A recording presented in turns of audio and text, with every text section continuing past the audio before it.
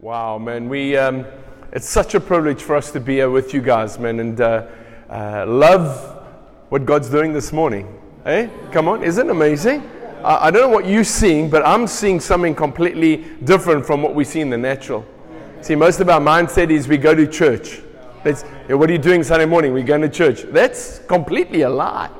You can't go to church. You can be part of the church, but you can go to a venue where the church gathers, because Jesus never died on the cross to set up venues across the planet. He died on the cross to give birth to the church, where people are redeemed, born again, and put into a family of believers that are supposed to do something here. Not just to hang 10 until we die and slip off the planet to spend eternity in heaven, but we are to carry on what God started through Jesus Christ. And he started, actually, the blueprint was with Adam and Eve. Not Adam and Steve, by the way, but that's a whole nother sermon. But with Adam and Eve, and the reality is that the devil has been trying to mess that up all the time, and Jesus came to restore it. The prophetic words all come and point towards us. But yeah, we are, friends. Yeah, we are. God wants to do something. And this morning, my wife really is an atmosphere shifter. That's what we're called to do. How many of you know that? You can either live under the atmosphere you're in, or you can begin to bring another atmosphere from an unseen realm and change things around us. That's what we're called to do. And so there's a sensitivity to say, what's Holy Spirit doing? So I was so encouraged this morning because Psalm 22 verse 3 says, God inhabits the praises of his people. Now, I mean, it's lovely that he pitches. It's not just that he pitches. That's not what he's doing. The actual words are God is enthroned. He brings his throne, his seat of government, when people begin to worship and praise him, and then his government begins to be established. It's quite different from just arriving. Come on, you come to church this morning, to this gathering, and you just arrive, your presence is here. That's different from bringing a government here. See, so when Jesus comes and enthrones the praises, he actually brings his government authority, his government power to establish heaven on earth through a bunch of people who are not singing songs, but who are praising him, who begin to declare his goodness. That's why it takes so much faith. But if church is a place you go to, well, then all of a sudden the way we filter church is quite different. I wonder, is there good kids ministry? What's the coffee like? The ushers were very good. You guys did a great job out there. I like the banners. Parking's okay. It's a little farther walk, but it's okay. It's a lovely place. The AVs are right, and they, can you imagine? That's what people do. Too long, too short, too hot, too cold. It's Goldilocks Christianity. They're just trying to find the right little place. But actually, God's idea of the church was never to entertain people, but to raise up a bunch of sons and daughters who are going to come in and usher the unseen realm in a very temporary seen world. That's really what we're about. And I want to say, friends, for us to understand the church, that's why church planting is such a violent act on the enemy. A lot of the natural mindset is, does Stellenbosch really need another church? Well, friends, are the unsaved people in Stellenbosch? Is Stellenbosch completely aligned with heaven? Now then it needs churches that will align with heaven, and they not bring a religious mindset or entertain the masses, but will bring about the government of God through sons and daughters who are going to partner with heaven. That's exactly why God wants us to be here. So worship isn't us singing a few songs. No, worship is us violently proclaiming God's goodness in the world to establish God's glory here. So it's got to come to us first. How many of you know that? That's important. So if you got your Bible, why don't you go to Galatians chapter 3. Just in a nutshell, that's what I was sharing at Malmesbury. So it's our second time to be with us, an amazing group called Kingdom Light Church, and to hang out and meet Henny last year. I think our lives have somewhere crossed. We got mutual friends all over the planet, and mostly in South Africa. But the reality is we planted a church 13 years ago. And when you plant a church, you get all excited. It sounds so romantic, like getting married, And it's like lovely. It's like, wow, you got all these dreams. And then you forget there's a devil that really hates the church. a grace-hating spirit, an antichrist spirit, is not some institution somewhere in Europe. Antichrist spirit is a spirit that hates the anointing. Loves religion, hates the anointing. Can I say that again? The Antichrist spirit loves religion, hates the anointing. Because it's the anointing that breaks the yoke. Religion produces yokes. The anointing breaks yokes. It sets people free to be sons and daughters. And so we planted this church called The Tribe 13 years ago on the west end of Joburg. We never picked it because I think Stellenbosch or the Cape would have been a much better choice. Because this is really, it looks a little different. All right? West Rand's nothing like us. It's quite dry. Our mountains are ex-gold mine dumps. And if the wind blows wrong, I mean, it really is, it looks like Saudi Arabia. And But anyway, I mean, we're there. You know why? Because God loves the nations.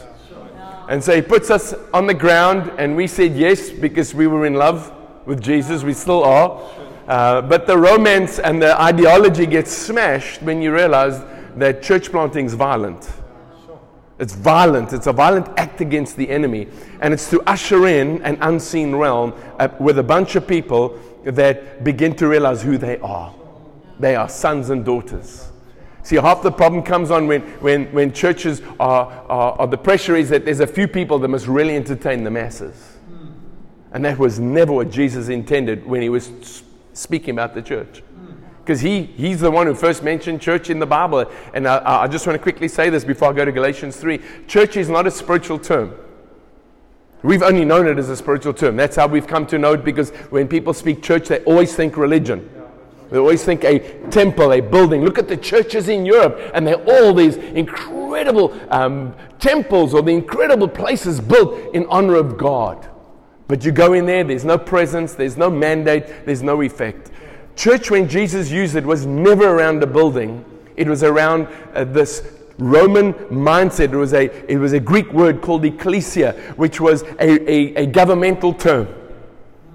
The Romans used to go and capture places. So if the Romans came down from Rome to Stellenbosch and they gathered about 10 people who would then become Roman citizens, they would give themselves to Rome and the Roman ideology, then they would become the ecclesia, the called out ones of Rome.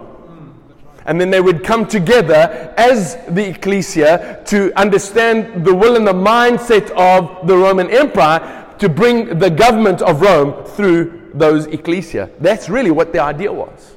So when Jesus says, I will build my ecclesia, my church, what did He say? The gates of hell would not overpower it. There would be nothing that would withstand the ecclesia that I'm building, because it comes from the unseen realm. It comes from a heavenly reality. And of the government of Jesus, there would be no end.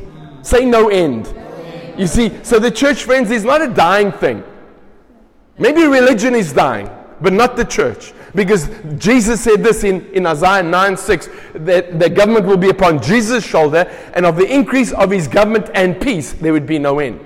The increase of His government and peace, there'd be no end. So you see, friends, if we begin to realize this, I'm part of something governmental. Say governmental. You see, it's not, friends, we're not looking for a natural government.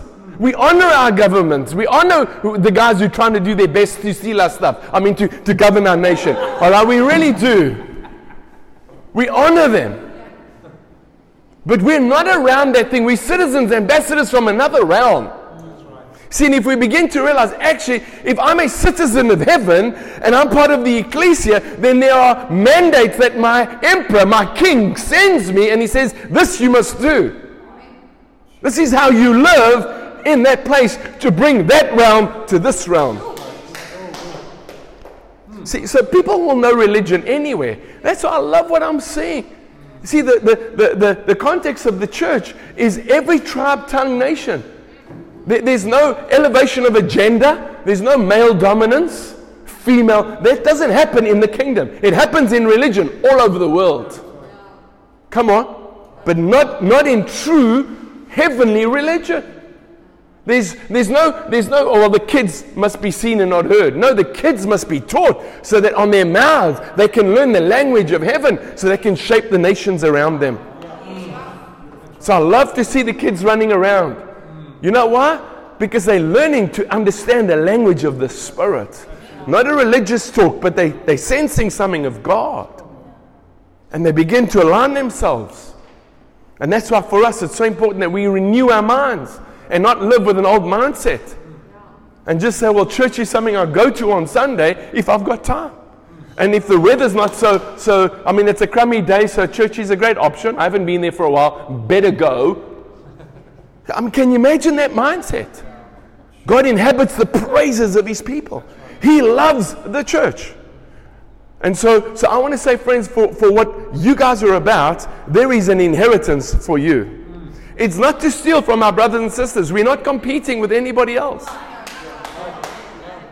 We're a family of believers. So I said earlier, and this week, when people say, what church you're part of, and you say Kingdom Light Church, the very next question most of them say is this: how big is your church? Then you can say this: our church, we're about 1.2 billion people strong. That's how big our church is. We got buildings and people everywhere in China, India. Our church is so big, but our little group of people, we're about 20. See, can you see? Just change the mindset. See, we think church is what I'm doing. Actually, church is what He's doing. And I come into what He's doing, part of His plan. That means I must change how I think.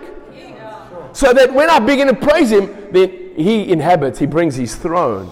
And all of a sudden it's like, whoa, God, you're bringing government here. You want things to change. And you know where it changes first? Where does it change first? Yeah. Lord, come. Be enthroned. Be enthroned. Come and have your way. And all of a sudden, it's no longer we agree on something. No, you become Lord. And what you say goes. That's why whatever you want, I say yes to. And that's quite hard. Because we've got this idea that God really just wants to bless you. And we think blessing is He's going to give me what I want. Blessing is I get everything that He wants. So I can be a blessing. Because that's the gospel. To bless, to be a blessing. That makes sense. So if you would get vision in your heart this morning and say, wow, God, what are you doing? Why would you want to do this? Put your head up and get slapped by this devil. You know, he tries to come and box you, discriminate you, and dishearten you, and discourage you, because that's really what it's like. And it's not just for Henny and Salome. Let me tell you, it's for every one of you.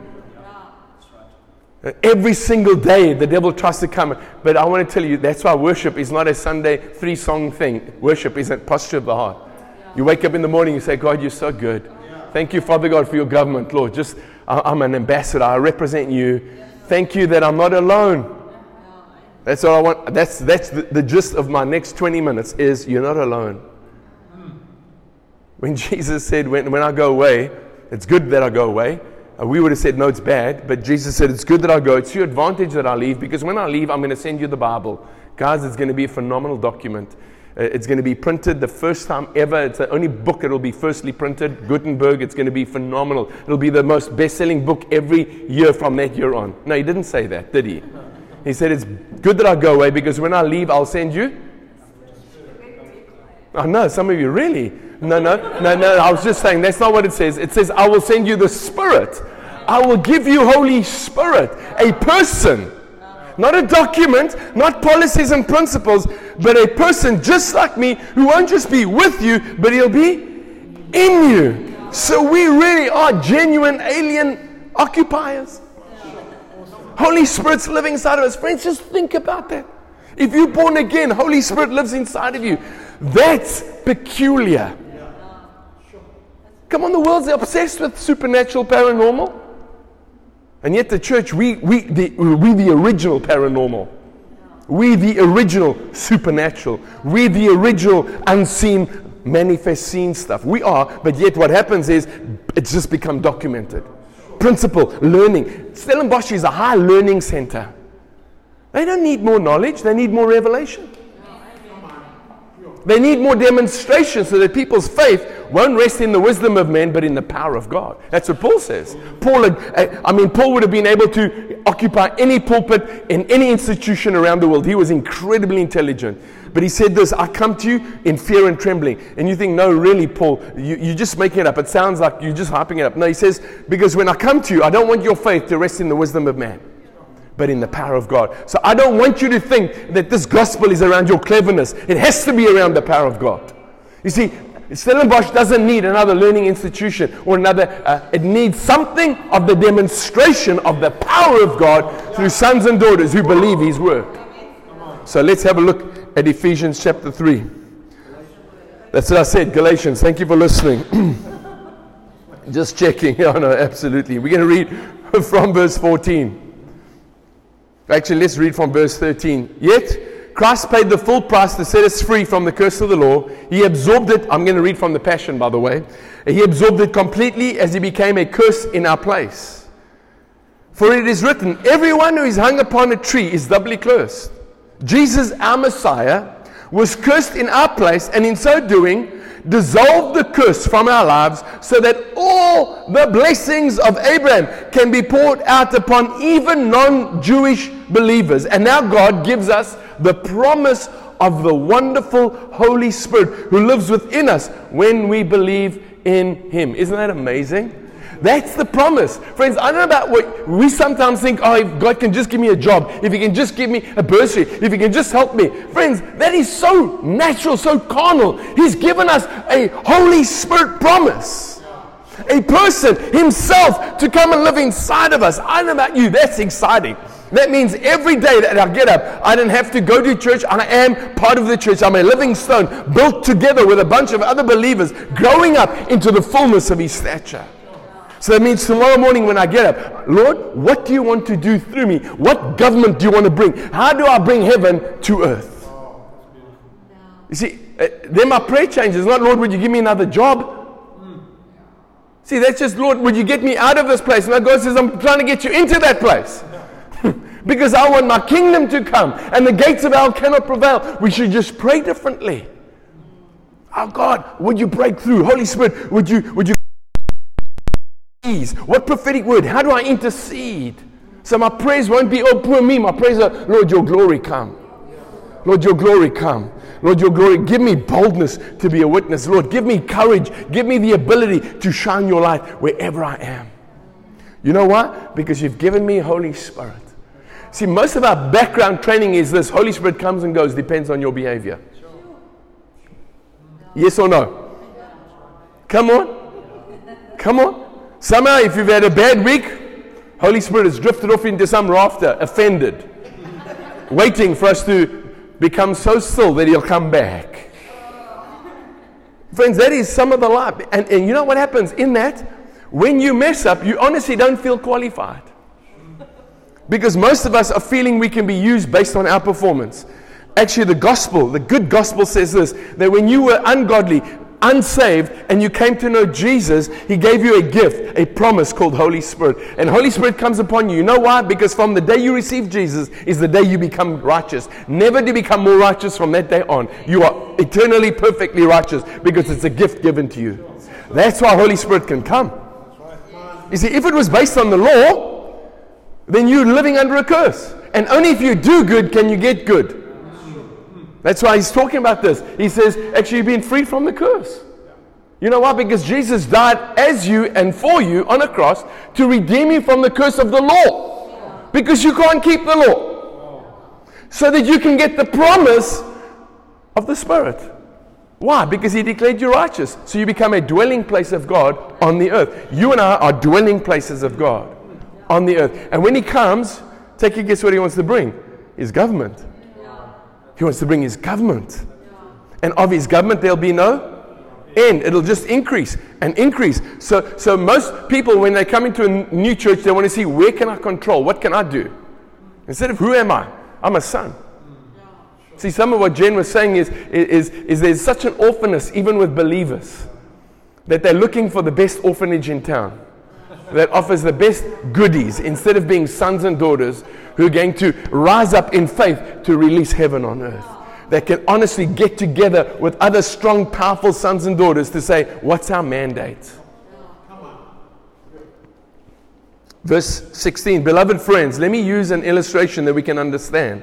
Technically, when a contract is signed, it can be changed after it has been put into effect. It can't be changed after it's been put into effect. It's too late to alter the agreement. Recently, we extended our bond at our house. And you know the bank, they kind of send you documents like this. You're never going to read it. But I just said to the lawyer, the gist is this: if we don't pay, we're in trouble. Hey? He says, absolutely. So it doesn't matter how much you can read, all of that. I said, so I suppose if I scratch out some things and I'm not happy with that, he says, you won't get the money. So really what they're saying is, sign it, you get the money. No sign, no money. That's really what it is. You can't come and change it afterwards. Yeah, but I don't like this contract. It's in place. Okay, so just that picture. So he says it can't be changed after it's been put into effect. It's too late to alter the agreement. Remember, the royal proclamation God spoke over Abraham and Abraham's child. God said that his promises were made to pass on to Abraham's child, not children. And who is this child? It's the son of promise, Jesus, the anointed one, the Messiah. That was the promise made to Abraham, to his seed, Jesus. Verse 17 and 18, this means that the covenant between God and Abraham was fulfilled in the Messiah and cannot be altered. Yet the written law was not given till Moses, until 430 years later, after God had signed the contract with Abraham. The law then doesn't supersede the promise, since the royal proclamation was given before the law. If that were the case, it would have nullified what God said to Abraham. We receive all the promises because of the promised one, not because we keep the law. How do you receive Holy Spirit? By faith. Faith in what Jesus has done. See, not by works. Works is if I really do good. I think why many Christians don't have power over sin is because they're still trying to overcome sin in their own strength. Forgetting that Jesus has already overcome sin. He conquered the devil on the cross. He disarmed him of all principalities, every power. He stripped him of all of his authority, and they went down and then embarrassed him in hell, and then the whole train captive into heaven. And he says this: you can overcome sin, not because you can do it, but because I've done it. And I want to empower you to do it. See, we still somehow want to live with a law kind of mindset. Look, I can do it. Look at me. Look at what I did. I'm not a sinner anymore. That's religion. Covenant is, look what you've done. Wow, and then I begin to walk in the Spirit on a daily basis. It's not based on performance, it's based on faith. See, all of this Holy Spirit power is based on faith. Because if you got born again, if you receive Jesus, then I want to tell you, Holy Spirit lives inside of you. He doesn't come and go. He's not insecure. He's not offended. He's not a little, if you do say the wrong thing, he turns his back in. No, he's not. He's God in spirit form. He's like Jesus. Jesus was absolutely a beautiful picture of what the Father looked like. So Holy Spirit inside of you looks like Jesus, and Jesus looks like God. Come on. I don't know about you, I need Jesus. Yeah, that's easy to say. I need Holy Spirit. You see, but my background has got to actually, wait a second, I've been given Holy Spirit because it's a promise. It's a promise. It's a promise. It's a promise. So I thank you, Holy Spirit. You see, this morning when we were worshiping, and as Jen was saying, she began to feel something. Actually, what's Holy Spirit doing? What's He doing? Well, let's tap into that. Not what's the program. No, what's He doing? And then all of a sudden it felt like, I don't know about you, I think we're not even 20 people this morning. It didn't feel like 20 people were singing. It felt full. How many of you? Why? Angels are joining in, because angels are saying, yes, they've got it! No, I'm telling you. Do you think we're alone? We're not alone. Background music. I'm telling you, friends. The early church, the early Acts church, they walked with power. Angels were ministering. Holy Spirit was leading. There was such power. And then what happens is we want to trade it for some document. We want to trade it for some natural power, natural learning, natural wisdom. And we wonder why we have no power. Stellenbosch doesn't need another natural wisdom. It needs power. And that's going to take faith. So when Henny steps out and he says, somebody got a sore foot, we think, oh, really? Are you honestly? Yeah. You know why? He's practicing to bring the unseen realm into the seen. It's something we all should be practicing every day, everywhere. So why was the law given? Verse 19.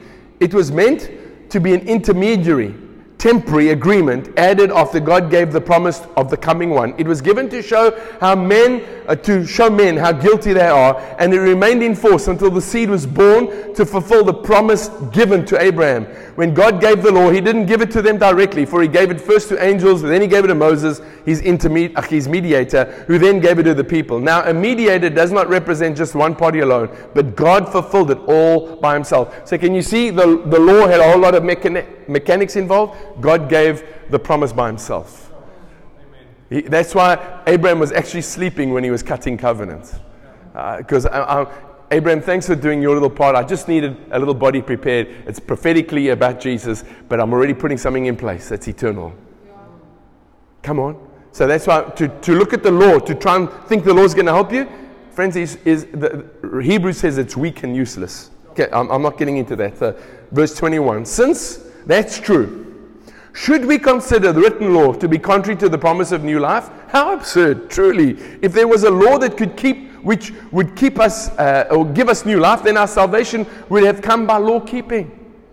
But the scriptures make it clear that since we are all under the power of sin, we needed Jesus. And He's the Savior who brings the promise to those who believe. What is the promise?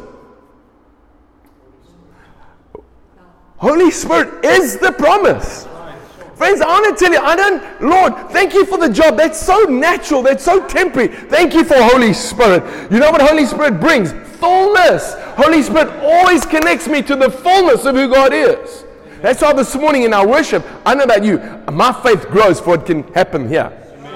How many of you came in here with lots of vision? You were worshiping, and then in connecting with God, you shrunk your vision. Oh, Lord, you're right. Maybe we shouldn't trust God for more souls. No. It's like you maybe come in this morning, wow, we are the people, and and we worship God, and all of a sudden, wow. And we look around, we see, these aren't empty chairs. They're just seats that are keeping here for people who are going to get saved, whose moms are going to get saved. We're going to invite people who are going to, not from other churches because we got a better program.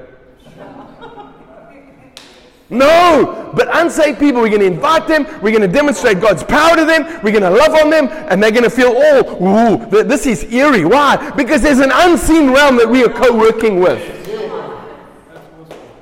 So you and I, almost done. Am I almost done? Let me read this and then I'll come back to that. So just remind me.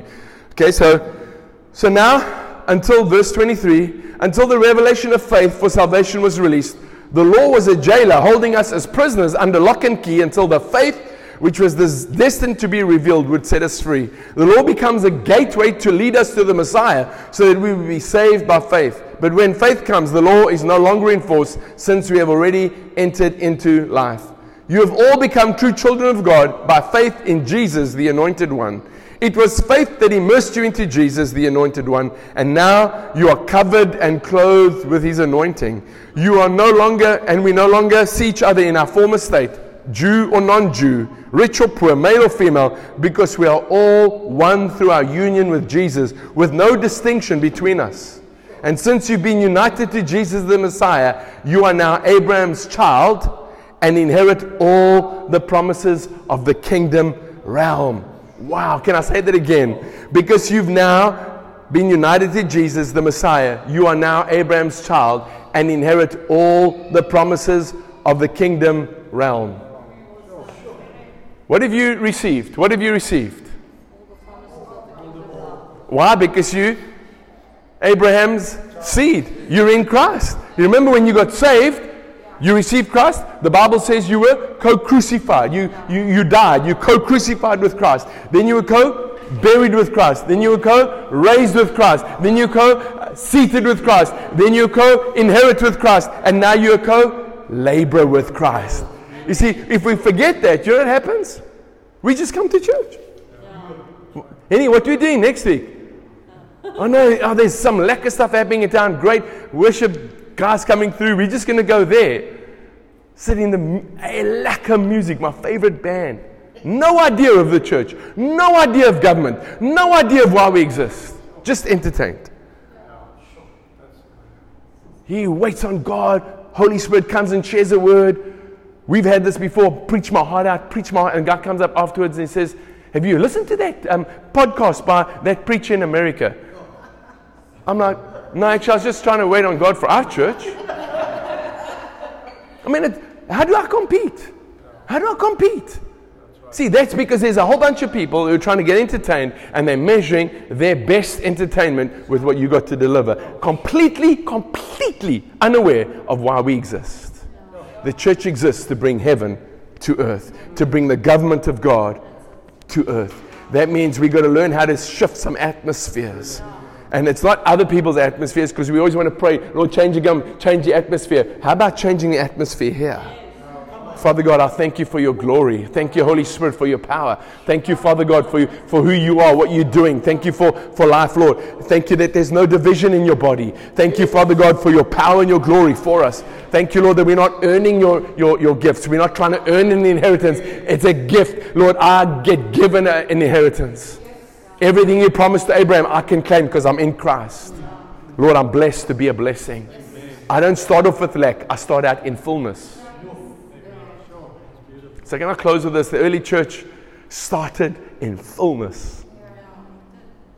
Come on, Adam and Eve started in fullness. They didn't arrive and there was nothing and they had to work and, are you okay with this, God? You came and inspected. No, God put everything in place. Everything needed to fulfill the mandate, it was in place. And He puts Adam and Eve into that space. And He says, now, go and do everything I've asked you to do from fullness. Yeah. Yeah, the old mindset was this: when their temple and the God was in there, and the God came in, the thinking would be this, that their God rested in the temple. You know what that means? His fullness, their little God's fullness came to their temple. So you know how awkward it was when other nations came and robbed the nations of Israel and didn't find a God in their temple. There was nobody. Why? Because He is everywhere. And then they bring their little manufactured stuff, or they bring the ark back and put it in their temple, and their God falls off. I mean, that's quite frightening. That this little box that isn't a God, but it carries something, causes their God to fall off. So he doesn't have that much fullness. But this box is frightening. And so the box was like amazing old covenant. Wow. I couldn't even look in it, died. I mean, it caused all kinds of chaos. It was where God chose to manifest. There is no box anymore. There's just living temples. You and I are the new covenant box. We are the ones that God says, I'm going to come and rest in you, and my glory will be upon you, and it'll be an increasing glory, not a diminishing glory. Isn't that exciting? Friends, isn't that exciting for what God has got for you as a church? When you look at this thing, and again, it's not competition, friends. It's just, man, what have you got? What's our inheritance as KLC, Stellenbosch? What has God got for us? And there are a bunch of students who do not need another mindset of information. They need a demonstration of God's power.